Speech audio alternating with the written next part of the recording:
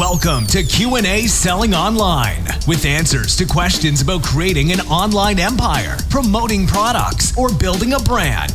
Your host, private label and e-commerce entrepreneur, Quinn Amorm.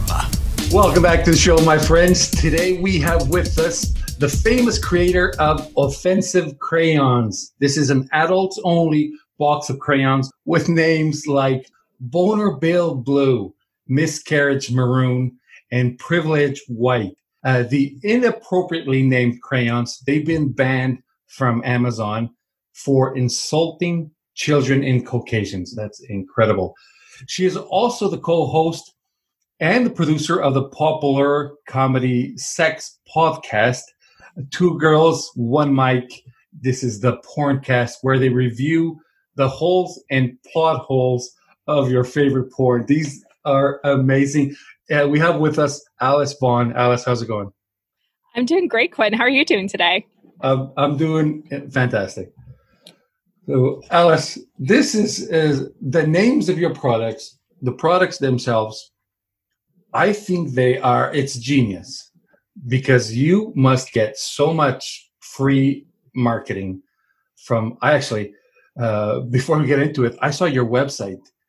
All the negative marketing that editors do about you, you posted it on the banner of your website. Oh, absolutely. Wow. So that's fantastic. Let's start with the crayons. How does somebody get into crayons? So it's funny because I never thought I would have a crayon empire. Generally, you don't grow up thinking, oh, this is what I want to do the rest of my life. Or, I came from a science background and I was in software sales. So you wouldn't think, oh, crayons, yes, natural next step.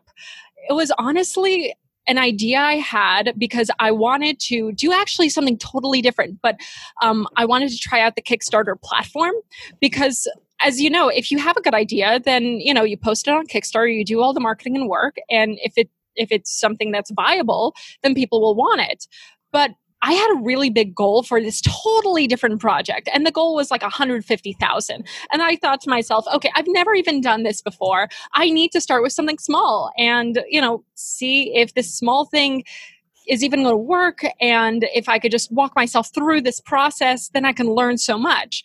Because when you're fundraising, you don't know what you don't know until you do it. So I had this idea that I wrote down in a notepad a while back called, adult themed crayons. And I realized no one ever made adult crayons before. It was actually just something that kind of was in the ethos of online. People would joke about like Crayola colors that shouldn't exist or do exist. And I thought, this is fun. I can do this, right? So it took me about a month and a half to plan everything. And I found a manufacturer, I found a graphic designer, and I started coming up with the names. And the second I launched it, within 48 hours, I had hit my goal, and I had been getting calls. Then I started getting calls from the Daily Mail. I got calls from the Inquisitor, from Big Think. They wanted to talk and write an article about my crayons. Wow. And I hadn't even come out with them yet. So what was the difference here? Just the names? Why are they adult crayons? It's just the names. Just the names. And so that's the thing. I've just taken a regular everyday crayons and I've slapped on a custom box and I've made custom names. That's it. Wow. That's so incredible. And now every grown-up has the excuse to buy crayons for themselves. And this is something very giftable, because you can have a laugh with somebody when you're gifting them a box of crayons that are shaped like the middle finger. Like that, the packaging of those crayons is fantastic as well. I love it. I'm looking at it on my left screen, and it's called the Red, White, and Fuck You. So, Alice, I'm so impressed with these things. But I also searched for your name on Amazon. I know you've been banned from Amazon, but I still searched for your name to see. Sometimes there's, third-party sellers or retail arbitrage people selling them, but they're not there. But your name, your brand name, has a big organic search volume on Amazon. Oh, really? So people are searching for them. And so because of this, there's a lot of opportunistic sellers that have created something similar and they are selling on Amazon. Really? I've actually, let's see, I'm actually right now looking and I see some stuff like Eat a Bag of Dicks coloring book. And I would love to have my coloring books on there, but they're not there. I've seen someone have offensive pencils, which I know have existed for a little while, but I don't see any. Oh, and I see offensive business cards. Yeah, it's mostly crayon coloring books. Yeah. And some of those actually existed when I went into the market because coloring books about 2 years ago were hitting a huge peak. I mean, when you go to like Barnes and Nobles, they were like one of the top selling products were coloring books for adults. But yet they didn't have like writing utensils for adults that were just as silly and absurd. And I kind of made that niche. Actually, when I went on Amazon for the first time, so how I got on Amazon originally was after a few months of me actually having the products out. It was close to the holiday season. And I had a few thousand units in my warehouse. And I thought to myself, well, this was a fun little thing that I tried out.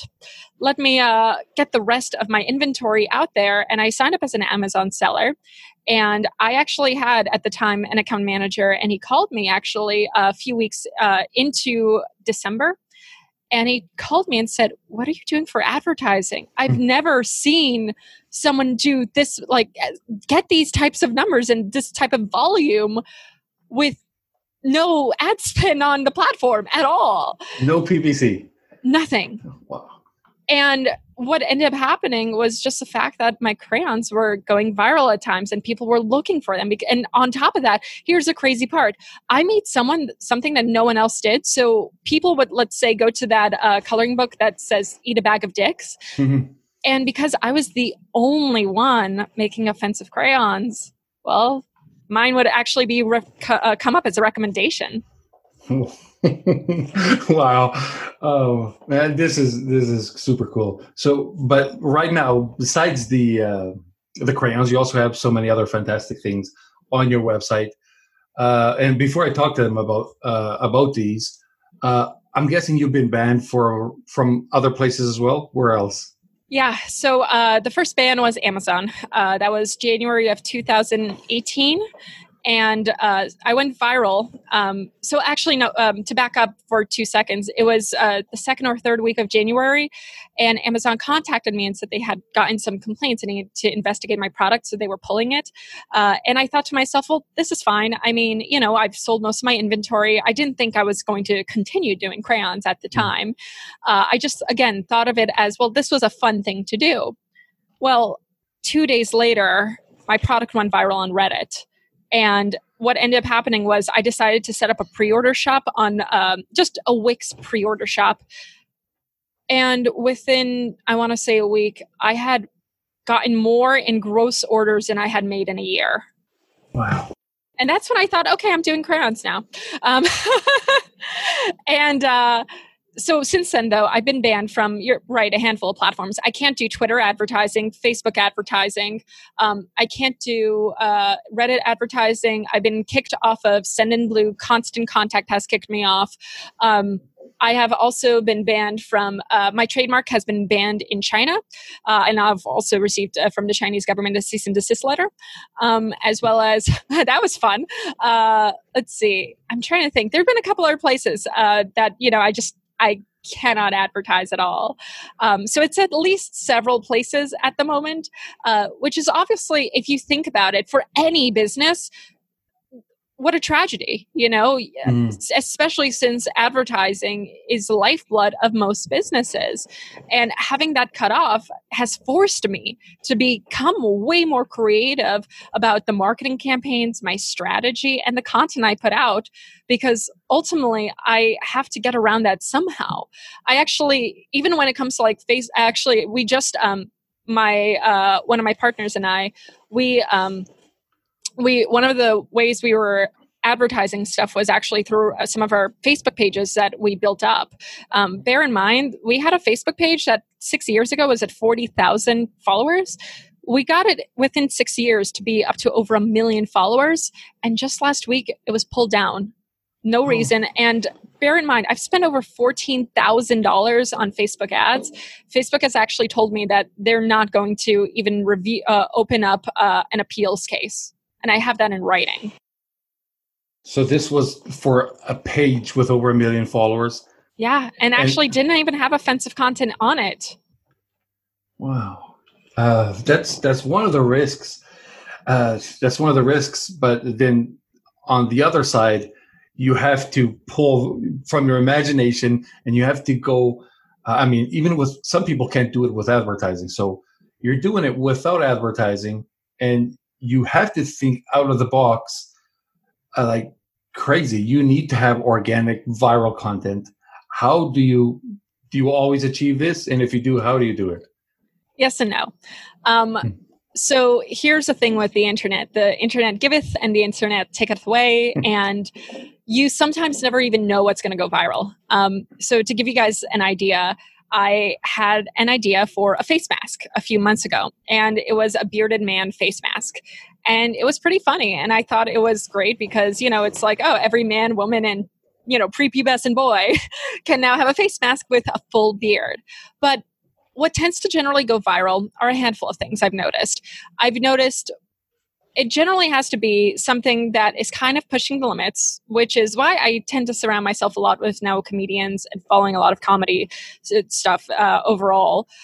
So number one, it has to hit on something culturally where everybody feels it, or, everybody understands the premise, or it's something that it's just so ridiculous it has to make you laugh. So one of the things that recently went viral for me was a face mask, but it was not the bearded man face mask. It was a face mask of a ball gag. So, I'm looking at it. And all I did, and anyone can do this. If you think you have a great idea for a viral shirt or a viral product or face mask, all you have to do is just use print on demand to your leverage. Because here's the thing, you don't want to invest thousands of dollars into inventory if something's not going to hit. So what I did, for example, with this print with Printful was I created the bearded the ball gag face mask. I ordered it and I took a photo of myself wearing it. And I decided, well, what's a funny tweet? Like, where's something somewhere ridiculous for me to wear this? Oh, the grocery store. Ready to go grocery shopping. And from there, 8,000, shares and on. That is impressive. And I just had a Printful here on the show, so it's going to go live before yours does. And one of the things I noticed was one of the T-shirts that was, I'm guessing, print on demand too, that I thought it was genius. It was a 1-star review for the year of 2020 because it sucks for most people. The year 2020 has sucked. So you gave it a 1-star review on this shirt, which I would wear that. So thank you. Another thing I've noticed is that, once, by the way, you do have a viral product, obviously you're going to want to take it off, maybe let's say a print off demand and, find a manufacturer to do it in bulk.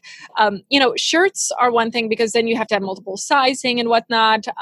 For me, with the face mask, I actually right now I'm working with a handful of different manufacturers. And here's a kicker. So the face mask went viral 3-4 weeks ago now. And I'm only right now still in the, phase where I'm getting samples. I'm saying, oh, this sample is too dark. The stitching on this is bad. Oh, they can't make it with a pocket if I want to sell it with the filter. So it's all these things that you start learning when you actually decide to, make your own product. As much as you're going to try doing all the research ahead of time, until you start, getting into the weeds of creating your own product, you're not going to know. So one of the things I tell people is if you're ever going to start your own product, whether it be a face mask or crayons or a book or a t-shirt or whatever it might be, I always tell people, first see if something like that exists on the market, see if it's going to go viral, and then buy what exists out there. So that way, and you know how to make it. Like I didn't know until I bought 5 different crayon packs, that, what the standard was for testing and that my crayons would have to be tested and I would have to label the box. Like I didn't know that, but it's something that you learn with each and every product that you're going to venture into. Yes, so many things that come up that were completely unexpected. Yeah, I've been there too. So some of the products that I see on your site, the names themselves are make things shareable. So everything that I see that is shareable are the ones that I know that if somebody sees this, they will post on their social media because they want to be the cool person that shared something.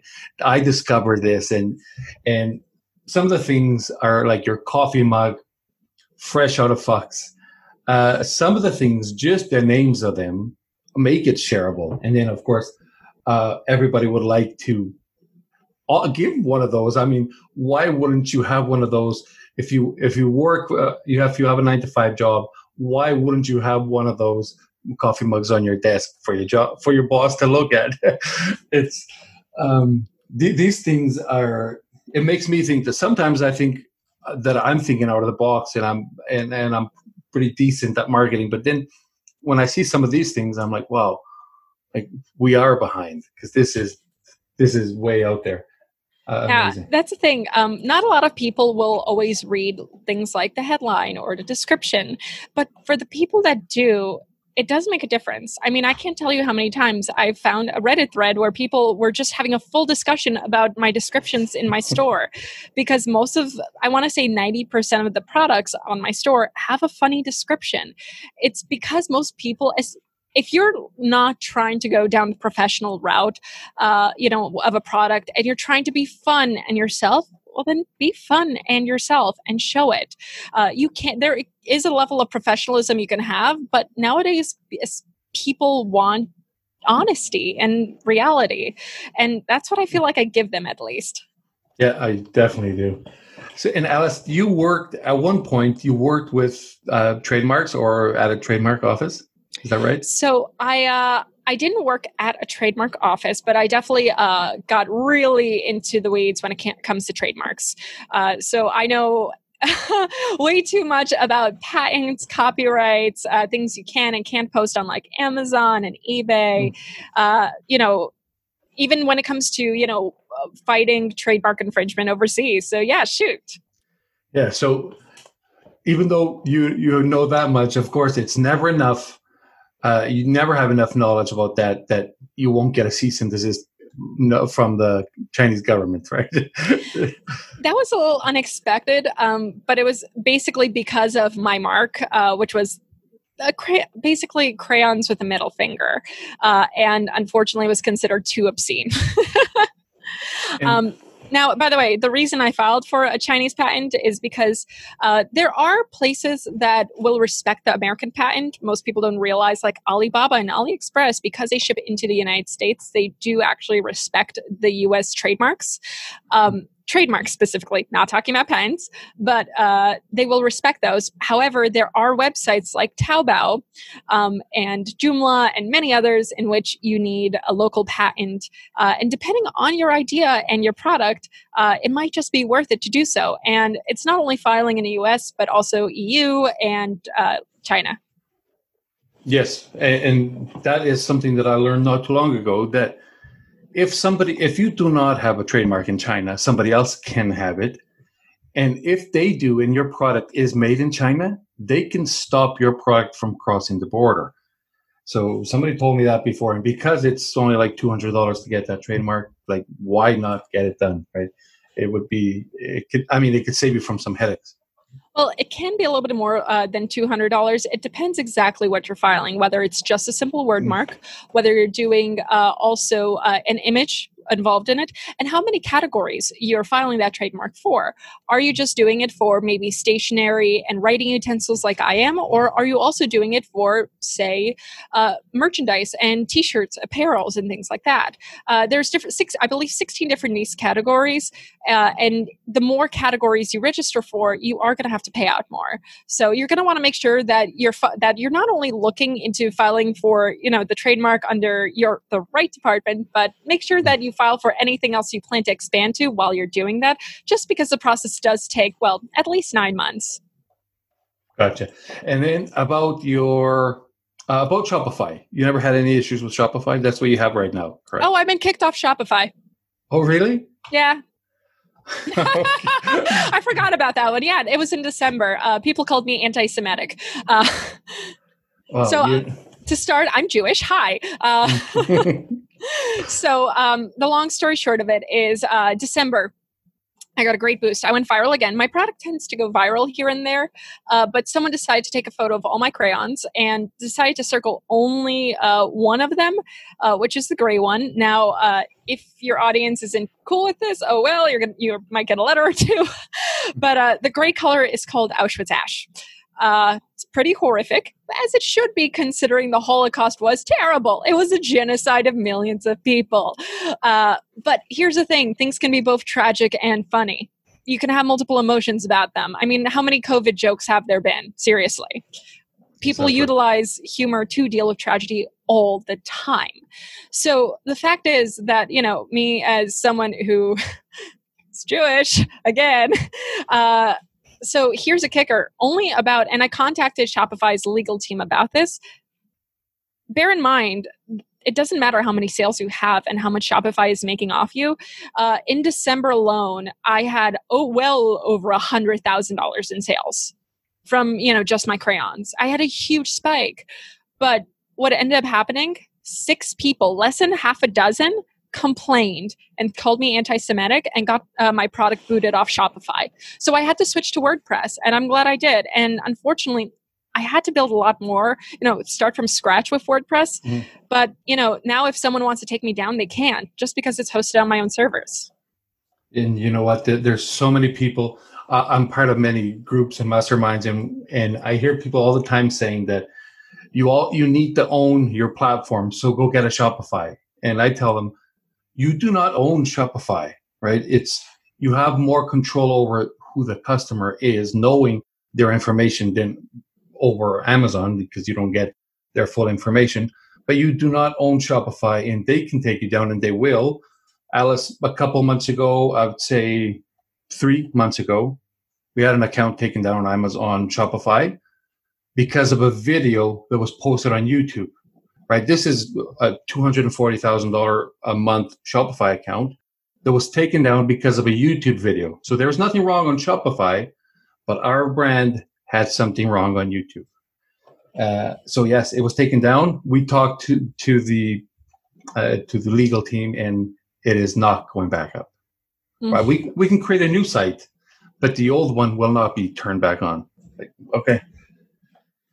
And that's a problem. I mean, here's the thing. As business owners, if hypothetically we start a platform ourselves, I mean, we would want certain rights of, types of content we can and can't host. Now, I get that. Now, so I do feel that corporations do have rights to an extent. However, that said, I mean, there should be also an appeals process, and it should be transparent. And the fact is that doesn't exist a lot of times. Mm-hmm. It doesn't exist on places like Facebook. It doesn't exist really on places like Instagram or even Shopify. So depending on the type of product you're putting out there, owning your own content, I mean, look, at the end of the day, Shopify is great if you're starting out, but eventually, work up to, if you're a risk taker, work up to building up your own WooCommerce store, because then nobody can take you down. No one. Yeah, exactly. I mean, many, many years ago, we used to build sites with a notepad and then launch them into our own servers. But those were 100% owned. Even the server was owned. Very slow, but definitely not something I would do today. So, Alice, tell me something about your podcast. Tell me all about it. Not all, but tell me. So I also have a show. It's called Two Girls One Mic, the Porncast. And you're right. We do review the holes and the plot holes of your favorite porn. Well, maybe not yours, Quinn, but so the idea actually kind of started as a joke with me and my co-host, where we both come from science communication backgrounds. And essentially we thought, is someone doing this? Is someone reviewing porn for the plot? And that's what it started as. Now what it's evolved to. So essentially we use the pornography plots as a jumping off point to have a number of different discussions. Like today we actually had, so for next week's record episode, we had comedian Sherrard Small. He's an awesome hysterical comedian. But we reviewed Jurassic Park porn, and we talked about lava and viscosity and birds and their reproductive mating patterns and absurd topics like that. But we also get to talk about two people within the actual adult industry. See, here's the thing. When it comes to actually now me doing the Porncast for almost 2 years, it's actually not a crazy jump for me to go from crayons to porn. In pornography, there's actually a ton of things that are generally banned, or a lot of laws actually tend to target pornography first before they hit the mainstream. So everything from shadow banning users, taking down accounts, reduction of access on platforms, to, I mean, right now in Congress, there's for the last few months, there's been a lot of talk about repealing Section 230 from sites like Twitter. Now, a lot of people don't totally understand what that means, frankly. But the thing is, if you look into it, it's kind of like the First Amendment of the internet, where it essentially protects the platforms from the content the users are saying. And just to give you an idea of what that means, for example, one of the first lawsuits that kind of shaped 230 was like way back in 2002, where a Florida mom decided to sue AOL because her son got a pop-up for porn. Now I know that sounds crazy. Well, the part that didn't sound crazy was that it came from Florida. That part isn't. But yeah, so here's the thing. Obviously, what it ended up happening is that, AOL is not going to be liable for that, porn pop-up. And even more so, I mean, think of it as a platform, as a business, because there's people who are listening to a show that want to build up their business, and sometimes they want to create the next Reddit, the next Facebook, the next Twitter. Imagine legally the hurdles you would have to face in order even to create the next Wikipedia. It's impossible to think of that nowadays, because imagine having to moderate every single thing a user posts before it goes up. That's insanity. That's insane, yes. Which is why we have Section 230, because Section 230 says if some insane person from Idaho says they want to kill people in a mall, Twitter is not responsible for that. They can obviously moderate the content, but they are in no shape or form held responsible, and that's a big deal. And for business owners, we should be exceptionally concerned, because that means that our rights, and our even platforms that we're even hosting on our own, our rights could be taken away, for having our content, just because someone may not like or agree. And it makes me very nervous, the trend we're going, especially since, for example, Section 230, repealing that, has gotten a lot of traction from the left and the right. Trump wants to repeal it, Joe Biden, Kamala Harris, Bernie Sanders, Elizabeth Warren, and I could go on. Wow. So I've just thought of something, and this may be a good idea for you. And I got a little bit lost as soon as I thought about this, but you were talking about how basically we discuss on the podcast and how you discuss porn. And of course, one of the top well-known male porn actors is, watch it or not, people heard about Ron Jeremy. Oh, God. Have you ever thought of having the Ron Jeremy crayons where they're short and they're a little bit wider? The Ron Jeremy crayons? So maybe not the Ron Jeremy crayons, but I did actually just come out with the porn pack of offensive crayons. Mm-hmm. So we bring you all the colors you'll ever want as far as sex jokes are concerned. So everything from safe word sage to Debbie does dandelion. I think I'm going to ... cream. One of the things I'll mention, though, is if you notice when it comes to my crayons, I have a couple of rules when it comes to making them. And I'll never use an organization or a person's name, because I kind of don't want to get sued. True. Yes. Although when it comes to celebrities, isn't that, because it's their celebrity name, isn't that somewhat allowed? Like, there are so many Donald Trump coins that... Well, Donald Trump is different. And what I mean by that is he's a public figure. So, for example, if you wanted to do, actually, there's there's a company that does bobbleheads of public figures of Bernie Sanders, of Elizabeth Warren, of Donald Trump. And they're allowed to do that. Why? Because they're public individuals. Now, if I wanted to do a Leo DiCaprio or Bill Nye the Science Guy action figure or bobblehead, I need the rights. Okay. So I didn't know that. Yeah, publicly elected officials, totally different and fair game. Okay, gotcha. All right, so good to know. Yeah, don't want you getting sued. Yes, well, I went through many of those, mostly cease and desist. It had nothing to do with people or people's names, but I learned my lesson years ago, so I'm completely out of that now. You don't know what you don't know, right? And Zuffa, like the owners of the UFC, or they used to be, I don't know if they still are, but Plenty of Fish. You ever heard of Plenty of Fish? Yes, I have. I got a cease and desist from them, I don't know, maybe 10 years ago. Really? What'd you do? I had something similar, and the name was similar too. So, okay. Yes, and it's considered cyber squatting, I'm guessing, and so I let it go. They were right. I wasn't, because I didn't know. I didn't do it. I wasn't being mean. I just really didn't know. I didn't know better. So totally fair. Yeah. So, and that's the thing. Sometimes it's just trial and error. Exactly.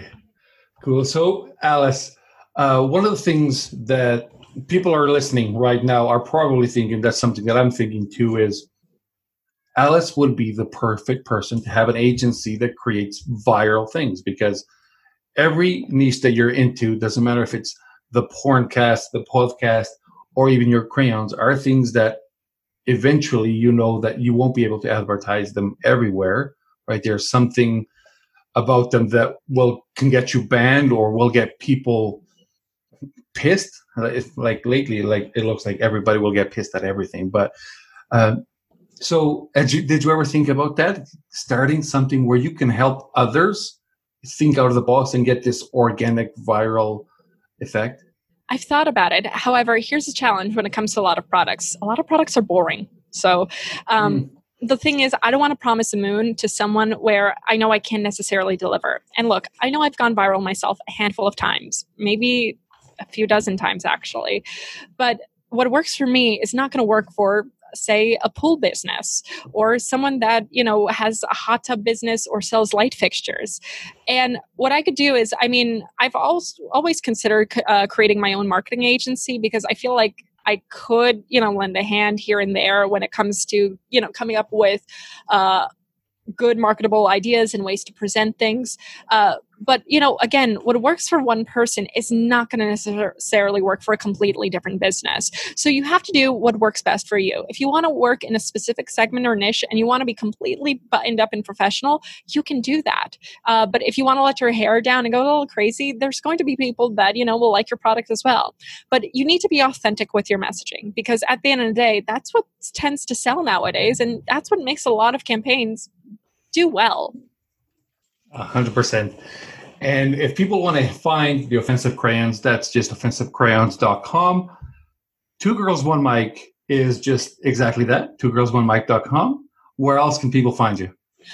We are everywhere people listen to podcasts. So iTunes, Spotify, however you're listening to this, head over to just spell out the whole thing, Two Girls, One Mic, with the Porncast. We actually, we're the ones with the white background, microphone, and a little bra. Unfortunately, I say that because when I started the show, we were the only ones. And now there's a few Two Girls, One Mic. Even though we're the most popular, apparently, and that's the thing, whenever you do something right, people will copy you. So offensivecrayons.com, also twogirlsonemic.com. Check out the show. It's fun. It's funny. You'll learn something. We talk science, sex work.